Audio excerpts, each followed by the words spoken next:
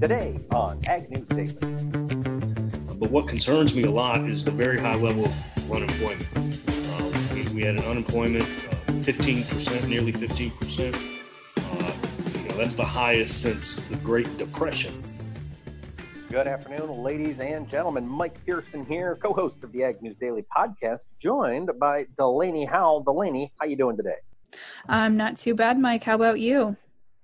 Not too bad at all. Came over to the Windy City today to record This Week in Agribusiness. Still doing everything remotely. Max Armstrong doing Zooms with Zippy Duvall. And it was interesting.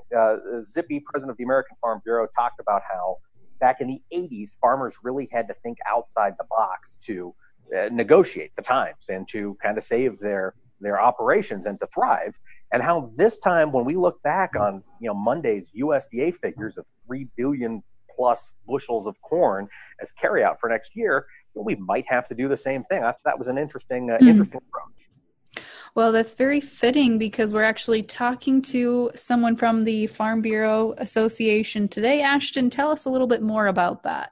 So we are going to have John Newton, Chief Economist for American Farm Bureau, on today to talk to us about the increase in farm bankruptcies within the past 12 months or so. Yeah, bad news, but definitely need to talk about it. Keep up to date on what is happening across the broader farm ecosystem for sure. Absolutely. Well, Delaney, we probably ought to dive into some news. What headlines are you keeping an eye on today? Yeah, I think a couple of headlines that have jumped out at me today. We're expecting to see some high-level Chinese execs speed up their phase one purchases. So it really feels like we're receiving kind of two different messages. We've talked about, and Brian Splitt talked about on Market Monday's episode, that China feels that they need to tilt the scales more in their favor for phase one, but they also sound like at the same time they're trying to speed up those phase one purchases. So that issues some mixed signals to me. Yeah, and I've got just a follow-up piece to that because you're right. It is definitely mixed signals. There's this war of the words going on between President Trump and President Xi. Earlier today, President Trump said he was willing to cut all contacts with President Xi in China. Of course, there's a lot of frustration about this coronavirus. And yet, China has this week made a very large soybean purchase. They have continued making very large pork purchases. As you mentioned, they are probably, or it sounds like, likely to accelerate their purchases of other ag goods. And earlier today, they approved American barley and blueberries for import into China. Now, the barley issue makes a lot of sense. They recently hiked duties on Australian barley. So now maybe they're looking for another supplier, and the U.S. would be a great source for that. But yeah, Delaney, it's interesting to watch this take place, and it'll be interesting to see if China does actually manage, through all of this craziness, to come through and hit their $4 billion target. Yeah, absolutely. So it's something we're going to continue to be watching. Another thing that I've been watching pretty closely is what's going on out in Washington, D.C., specifically what's being done with this new potential $16 billion program that could offer direct payments to producers. It sounds like they're not quite ready for sign up yet, but the Department of Agriculture is urging producers to begin several steps of the application process ahead of its time. There's a webinar going on this afternoon specifically for producers, and they are going to talk through essentially all of the different programs that are going on right now and the different ways that farmers can receive payments under the Coronavirus Food Assistance Program and the Relief Program. So I believe that'll be happening this afternoon. I'm sure we will see some news come out of that, be able to maybe talk to a farmer that sits in on that. And actually, if any of our listeners are planning to be part of that webinar this afternoon and would like to share with us about what gets said in that meeting, feel free to reach out to us on social media at Ag News Daily on Facebook, Twitter, and Instagram. I personally would love to know what is going to be discussed and explained. Are they going to offer any clarity? Is it more of just a, hey, we're thinking about you, we know you guys are going through a tough time, we're working on it kind of a meeting? Yeah, there was a webinar yesterday. I'm not sure which program it was in support of, but it was a USDA put on webinar about one of their assistance programs. I was talking to a bunch of folks on Twitter. A few of them sat into it, and they said it was 15 minutes long, and 14 minutes was spent directing people to the website. They answered no questions, and it wasn't a great use of time. So hopefully today's is going to be more productive. Yeah, that doesn't really sound like something I would want to sit in on. Doesn't sound really valuable. Right, but folks, hey, they're handing out $16 billion. If you got to sit in on a 15 minutes of worthless webinar to get your hand in the pot, that's a pretty good ROI. I suppose. I've got some news. This is news that has been percolating really for about 2 days. It's not brand new information, but it continues to be discussed quite heavily amongst cattle producers. And this was a new bill introduced in the Senate. It's a bipartisan bill. This was introduced by Senator Chuck Grassley of Iowa. He's the lead. Co-signing along with him are Senator Jon Tester of Montana, Tina Smith from Minnesota. Those two are Democrats. Joni Ernst, Republican from Iowa, and Mike Browns, and Cindy Hyde-Smith, and Steve James. I apologize, a longer list of signers than I thought. And those folks are all Republicans, have come together, and they have put forward a bill that would require packing plants, beef packing plants, if they slaughter more than 125,000 head per year, to purchase 50% of their slaughter capacity on the negotiated cash trade market. They wouldn't be allowed to price, in some cases, packers are 70, 80% priced with formula cattle. These would have to be purchased on the open market, so to speak, and they would have to be slaughtered within 14 days. There has been a lot of excitement about this bill from cattle Twitter that I have been following along with. But today, there was some pushback. NCBA, National Cattlemen's Beef Association, one of the largest representatives of beef producers and packers, earlier today came out against this bill from Senator Grassley.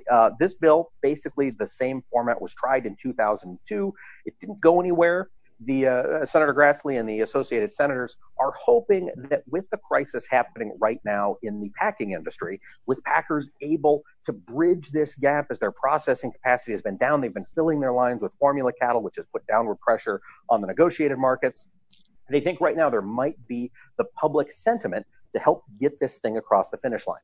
We'll continue to follow it. I've reached out to someone on Senator Grassley's staff to hopefully have them come on, walk us through some of the details on how this might work in practice. That'll be great. I hope we are able to connect with their team. Yeah, I'm sure we'll find somebody, and we might be able to pick John Newton's brain about it later today. So stay tuned, ladies and gentlemen. Absolutely. Well, I want to take things global here for just a moment because as I think I reported, I don't remember if it was earlier this week or last, we are continuing to move forward with a trade deal with the UK. And as a faith of goodwill, or gesture of goodwill, I should say, the United Kingdom is planning to lower tariffs on imports of U.S. ag goods to help move forward with a free trade agreement. This was reported by the Financial Times. We also, of course, it was last week that Britain and the U.S. formally launched their free trade negotiations, and they've pledged that both sides are going to work very quickly towards this deal. And I think that that really is a good sign that the United Kingdom is planning to lower these tariffs. It does sound to me like they're willing to move forward, they're willing to move quickly, and hopefully that will be a new and improved marketplace for U.S. agriculture. All right. Well, we'll keep our eyes on it. That is something, those things take a little bit of time to get done, but the timing might just work out well with the end of this coronavirus and perhaps the reopening or the reacceleration of line speeds across produce and packers in this country. Absolutely. I just have one other quick piece of news. The CFTC, the Commodity Futures Trading Commission, earlier today published a letter, and they sent this out to all of the major exchanges, and basically they said times are volatile. They said, quote, "We are issuing this advisory in the wake of unusually high volatility and negative pricing experienced in the May 2020 physically delivered West Texas Intermediate contract, the oil contract that went negative, and related reference contracts on April 20th. Basically, they say that exchange operators and brokerages need to protect markets from manipulation, and they need to be able to potentially intervene to protect customers. This is the first time since all of this craziness has happened that we've really had the CFTC write kind of an open letter like this, urging folks to be careful and be cautious. Commodity markets are highly volatile, and when there's an incredible amount of uncertainty, as we have right now, that volatility can move to unprecedented levels. All right. Well, Mike, I think I am all out of... Oh, wait, I lied. I have one other piece of news because this touched a special place in my heart. So I don't think a lot of our listeners know this, but I actually studied abroad during college in Bulgaria, and that's in southeastern Europe, pretty close to Russia, Ukraine, Turkey, etc. But I thought this was interesting. An article today that was associated with agripulse.com said that Bulgaria's appetite for U.S. agriculture is growing pretty quickly here. They're not going to be a huge player probably anytime in the near future, but it does seem that they have been importing significantly more U.S. beef, soybeans, fruit, vegetables, seafood, peanuts, and pistachios. We've seen the U.S. Department of Foreign Agricultural Service put out numbers showing that Bulgaria imported $24 million worth of U.S. ag and food commodities.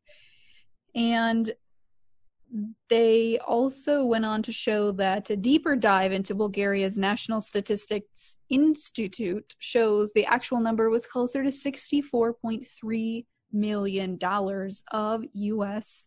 agricultural goods. So I was excited when I read that. Yeah, that's great news. Anytime we can find foreign buyers, Delaney, you just need to reach out to your contacts over there in Bulgaria. Get them to buy some ethanol. Okay.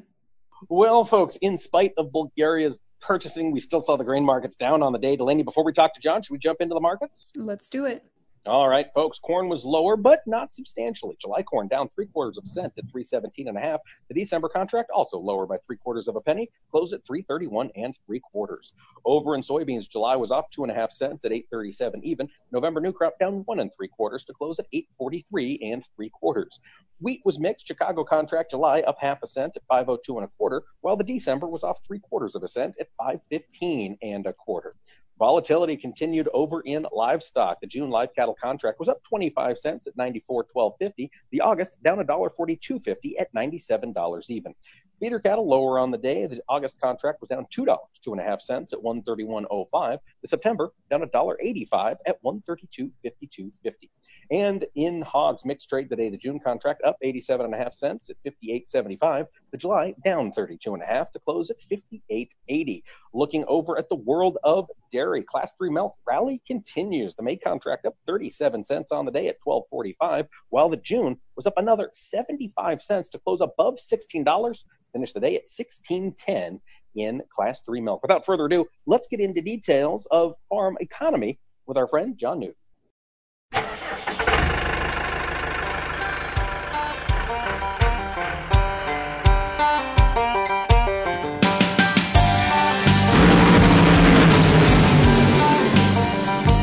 Welcome to the Hot Rod Farmer Minute. I am Ray Bohax from the Idle Chatter podcast heard on the Global Ag Network. The science of sealing an engine or mechanical device has gone through many evolutionary changes over the years. Many applications do not even use a formed gasket, but instead are made leak-free by employing an RTV sealant that is anaerobic. RTV stands for room temperature vulcanizing, while anaerobic describes a sealant that will cure in the absence of oxygen. A common mistake that often results in a failed repair is employing an RTV sealant at a temperature out of its curing range. Do not confuse the acceptable operating temperature range with the curing and use temperature. The industry considers room temperature to be between 60 and 90 Fahrenheit degrees. Do not use RTV at a temperature below that or on a hot engine where the surfaces can be over 150 Fahrenheit degrees. Agriculture runs on machinery, profits on reliability. Please visit farmmachinerydigest.com for more helpful hints and technical articles.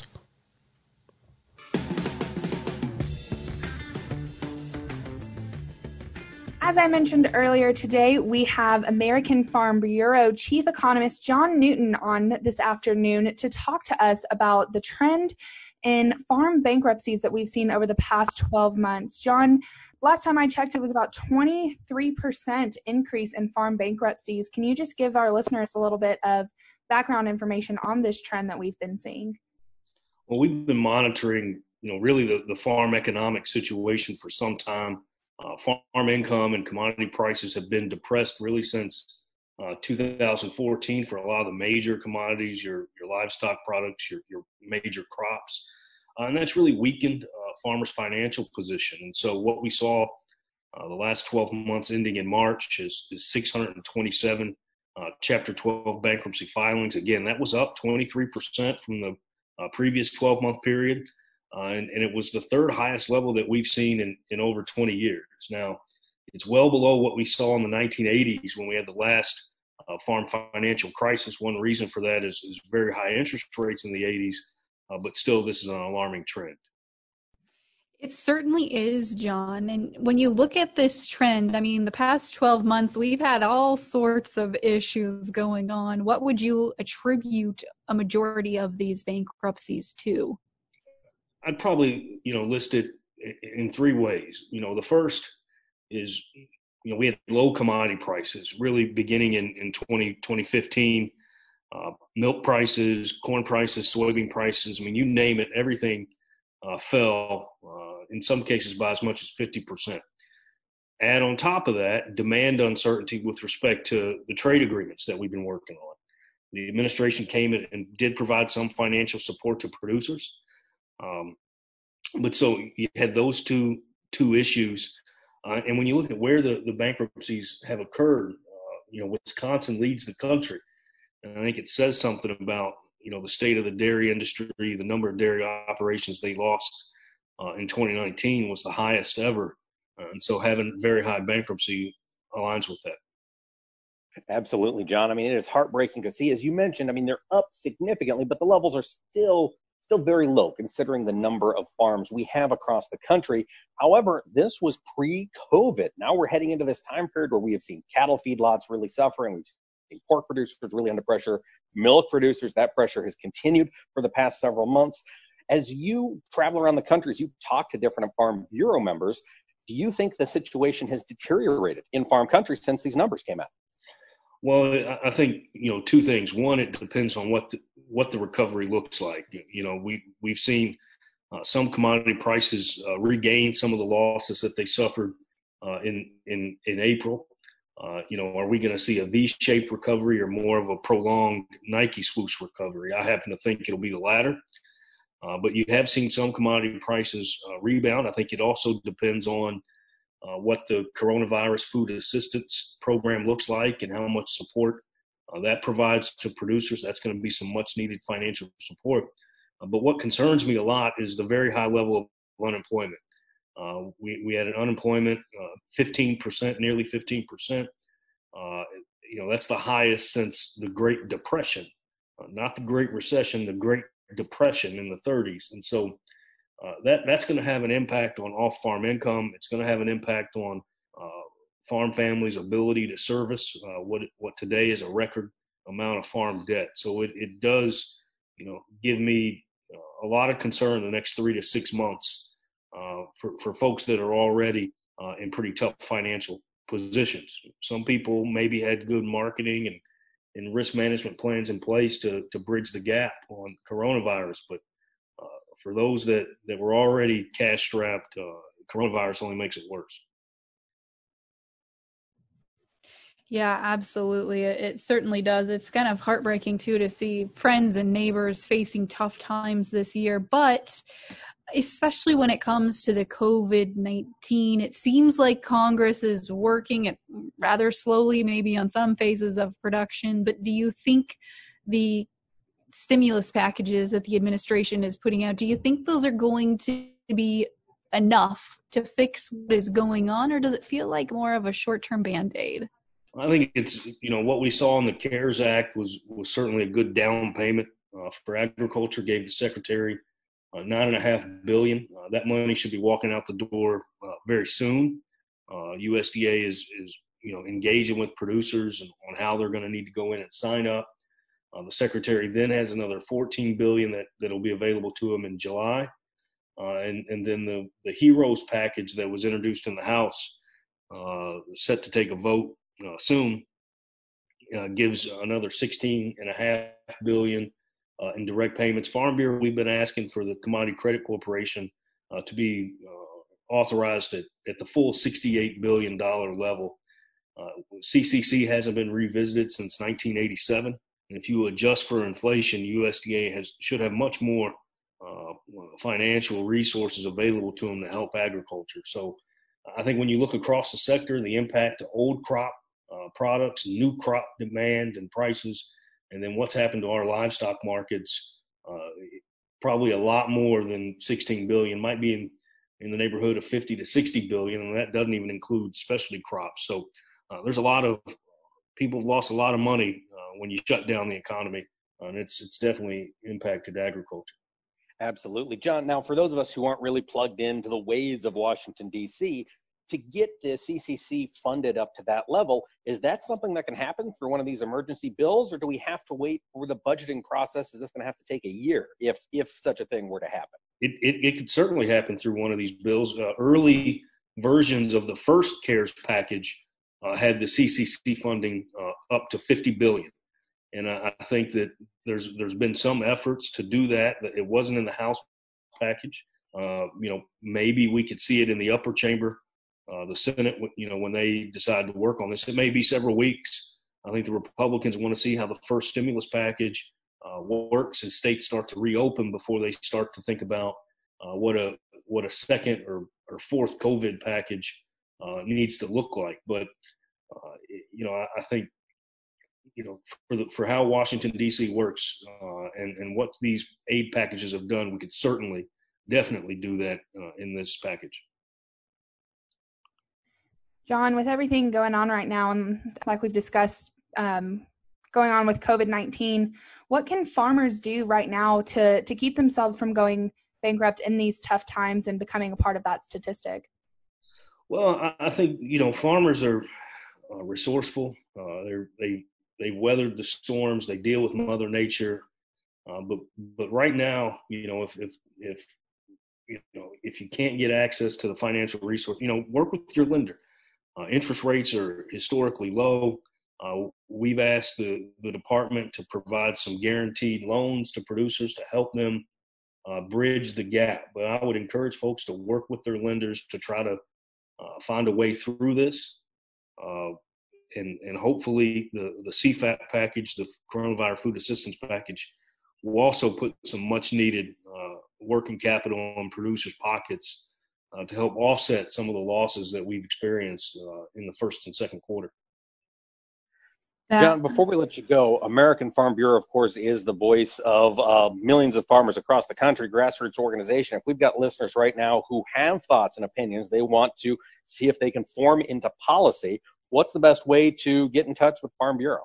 Well, I think, we're grassroots up. And so what that means is, join your county Farm Bureau, go to your county Farm Bureau meetings, go to your state Farm Bureau meetings. That's where our policy starts. It starts at those county Farm Bureau meetings, goes through the state, and then works it all the way up to our annual convention each January. And we update our policy book every year based on what our voting delegates ask us to do. So if you're in agriculture, you're not a Farm Bureau member, but you want to have a voice, you want to have a voice in Washington, D.C., visit your local Farm Bureau office and get started. Well, John Newton, American Farm Bureau Chief Economist, thanks for taking the time to chat with us and to fill us in on this situation with farmers going bankrupt in the U.S. We appreciate your time. Thanks so much.